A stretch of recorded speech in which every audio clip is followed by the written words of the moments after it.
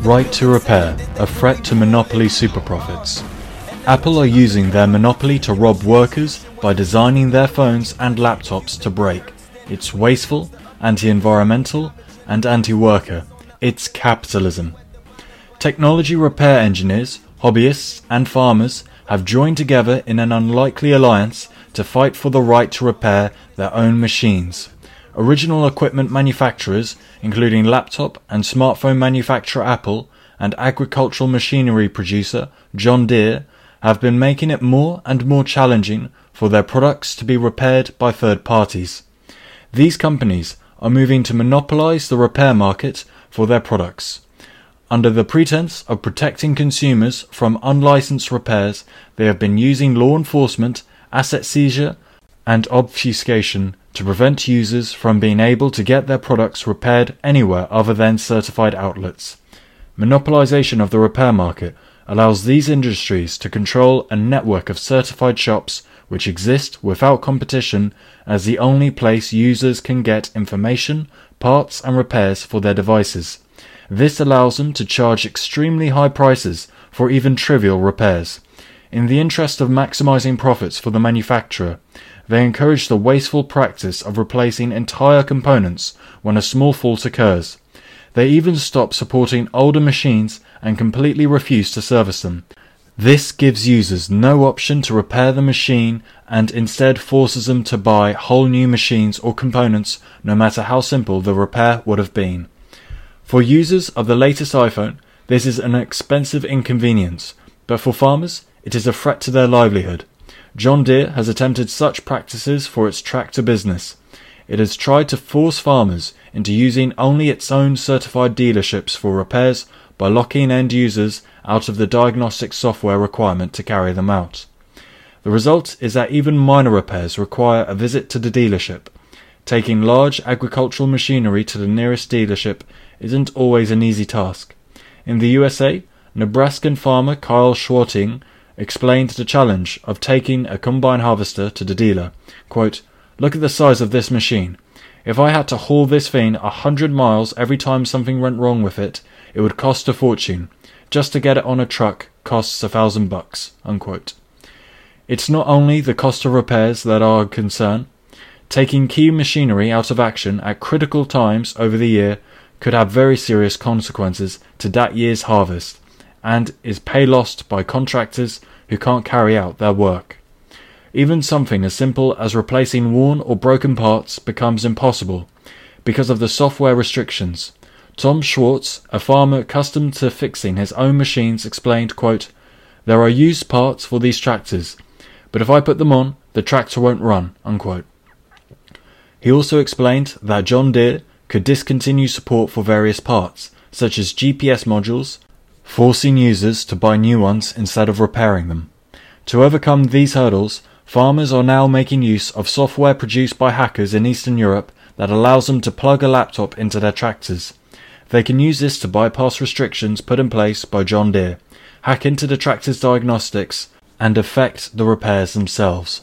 Even the interface is proprietary. Farmers had to make their own cables to connect the machine to their laptops. John Deere's terms of service forbid accessing or modifying the tractor firmware or diagnostics. A Nebraskan farmer, Guy Mills, proposed a resolution supported in the state legislature by his local senator, Lydia Brash, to fight for access to these diagnostic tools. The hearing, LB 67, took place at Nebraska State House.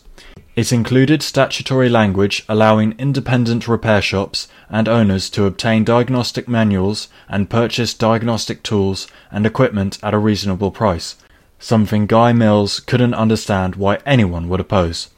But more was at stake than he realized: the right of monopoly capital to rig the market in its favor. In the event, the local hearing was joined by representatives from major multinational corporations such as Apple, Microsoft, and other big tech companies who flew in from around the country. Also in that room was independent repair specialist Louis Rossmann, who has been very critical of Apple's anti-repair practices. Kim Roback from AT&T, threatened that tech companies would no longer sell their products in or to Nebraska if local governance required them to make diagnostic tools and equipment available. Representatives from tech giants took part in that local dispute over farm machinery repair in Nebraska because they were very aware that legislation covering the right to repair would also affect their own practices.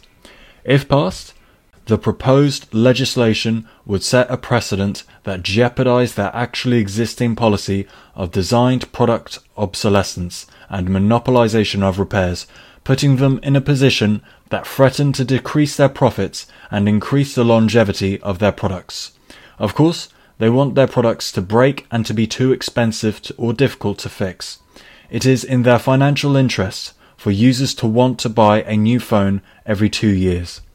In October 2018, CBC News published an in-depth report into Apple's Genius Bar, technical support station, in which a member of staff gave their undercover reporter a $1,200 price quotation for fixing a broken laptop. The reporter was told that there was no cheaper alternative other than buying a brand new laptop. This is how a familiar experience across the technology sector, as our readers will recognize from personal experience. As Marx was fond of quoting in Capital, caveat emptor, buyer beware. Louis Rossmann examined the same laptop. He was able to repair it by straightening a bent pin on a cable inside the machine. It took him a few minutes, and he claimed that this repair was so trivial he usually did it for free, but would charge $75 to $150 for a new cable. Rossmann told the reporters he sees customers who have been told by Apple that their laptops can't be fixed, somewhere between 10 and 30 times a day. But Apple is not making Rossmann's job easy. Just a few days after the CBC News report aired, the company retaliated against this bad press by tipping off US Customs to an import destined for Rossmann's repair business. They seized 20 laptop batteries worth $1,068 because Apple was claiming that they were counterfeit. Since these are from older models, Apple no longer even sell these batteries itself and refuses to service the model of laptop that uses them. Apple has no interest in these batteries other than wanting to prevent any threat to its complete monopolization of the life cycle of its products, and therefore monopolization of the market to the detriment of the much-lauded free competition we hear glorified as the guarantor of the superiority of the free market system, and which has not existed for 120 years. And even more disgusting acts of anti-consumer and anti-competition, don't laugh, practices, Apple worked with the US government in 2013 to shut down phone repair shops. The shops were raided by Immigration and Customs Enforcement Agents, ICE. The same aggressive militarized police force that has recently been responsible for separating Latin American families and incarcerating their children in cages. It is not just Rossmann that Apple isn't happy with. The company has been making repairs as difficult as possible for all independent servicing. It doesn't sell spare parts or release schematics. It even designs its own screws so that a special tool is required for disassembly, a tool that it doesn't sell. Repair shops have to build their own tools and either reverse engineer the devices or rely on digital schematics illegally leaked by workers in factories overseas. Much like replacing spare parts on a John Deere tractor, the iPhone will stop working when parts are replaced, a common component to fail. The home button used to be fixed by repair shops until Apple updated the software not to recognize replacement buttons. Again, what useful human purpose does this unparalleled meanness and wastefulness serve? Only corporations' profit margins. Apple also started gluing the batteries inside the case, making them harder to replace. It even pushed updates to the operating system that slowed down older phones. The company has urged that this was done to prolong battery life, but if it was really concerned about battery life, it wouldn't have made it so difficult to replace batteries. Instead, it has got its customers into the habit of thinking that electronics slow down after a while and need to be replaced every few years. This is all in the service of maximizing profits. Apple doesn't want people repairing their electronics because that would increase the longevity of devices. Devices that last longer mean fewer sales, and an increase in the resale market that further hurts primary sales. This should come as no surprise. Every company wants to sell more products. If the profits keep growing, everyone gets new devices, and the technology improves. But what does it matter? Is it such a concern that better off Americans are having to pay a little extra if the result is a strong economy and a growing tech sector? To answer this question, we have to step back and examine the wider economic situation.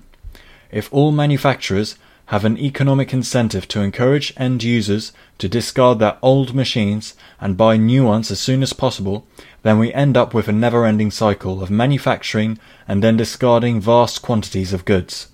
Not just computers and phones, but washing machines, fridges, televisions, gadgets, toys, etc.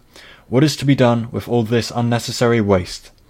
A United Nations report calculated that 41 million tons of electronic waste was discarded in 2014.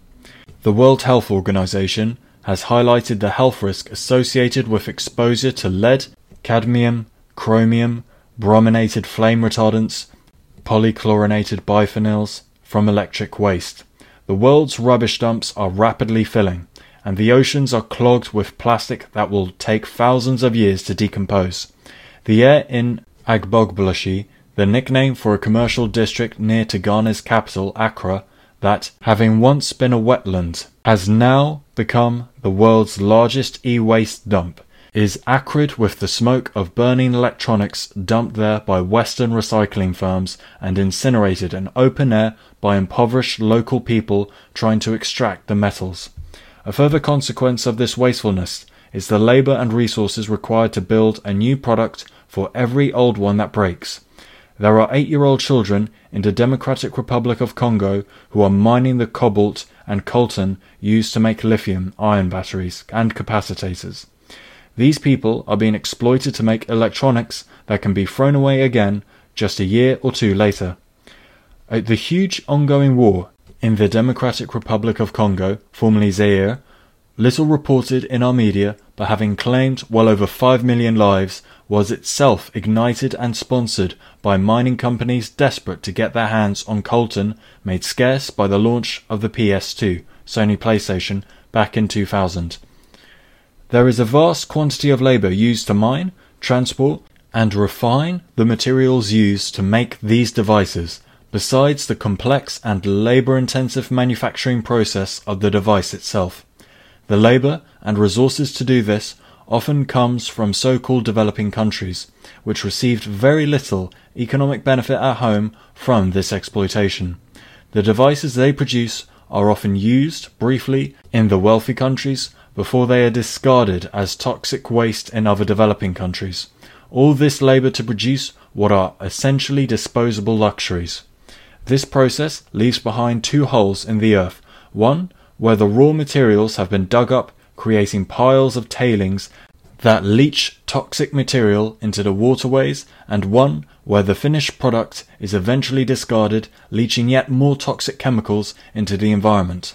It leaves behind children who will never have the opportunity to get a good education, and it leaves behind a handful of billionaires who can control vast economic empires and direct government policy on a global scale. This is the global economic planning of monopoly capitalism, that most efficient system, so long as efficiency is measured solely in the exponential growth of the financial dividends for the dwindling handful of billionaires. And as long as there is profit to be made by exploiting the developing world, there will be workers who never have the ability to improve themselves or their communities. The economic incentives to maintain the status quo are simply too great. Better recycling, more environmentally responsible mining, encouraging consumers not to discard perfectly good hardware, production geared for the need of the masses instead of the overproduction of disposable luxuries for the wealthiest 5% of the Earth's inhabitants, all these things hurt profit margins, and they will always come second.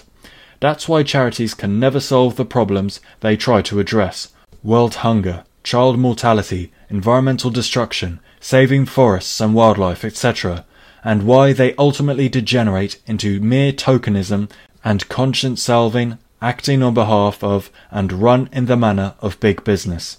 The aim, therefore, must be to restructure society in such a way that profit is not the primary goal, where the goal instead is to work collectively towards social improvement. Only in this way can we prevent such wasteful practices. Only in this way can we protect the environment and ensure that those children who are presently victims of super-exploitation can instead receive a good education, improve their prospects and communities, and live in dignified, fulfilling lives. And no matter how unfashionable and unpalatable bourgeois think tanks may find it, the only way to change production practices is to put ownership of production and productive wealth in the collective hands of the working people, whose interest it is to solve all these questions in their own favour. Self-interest leads not to capitalism, but to socialism. Real self-interest of the masses demands the rule of working people, the dictatorship of the proletariat, to use the scientific Marxist term. Afraid to even tell the truth, so scared of what you think of me. I'm scared of even telling you. Sometimes I'm like the only person I feel safe to tell it to. I'm locked inside a cell in me. I know that there's a gel in you. Consider this shit belling out, so take a breath and hell a few. My screams is finally getting free. My thoughts is finally yelling down.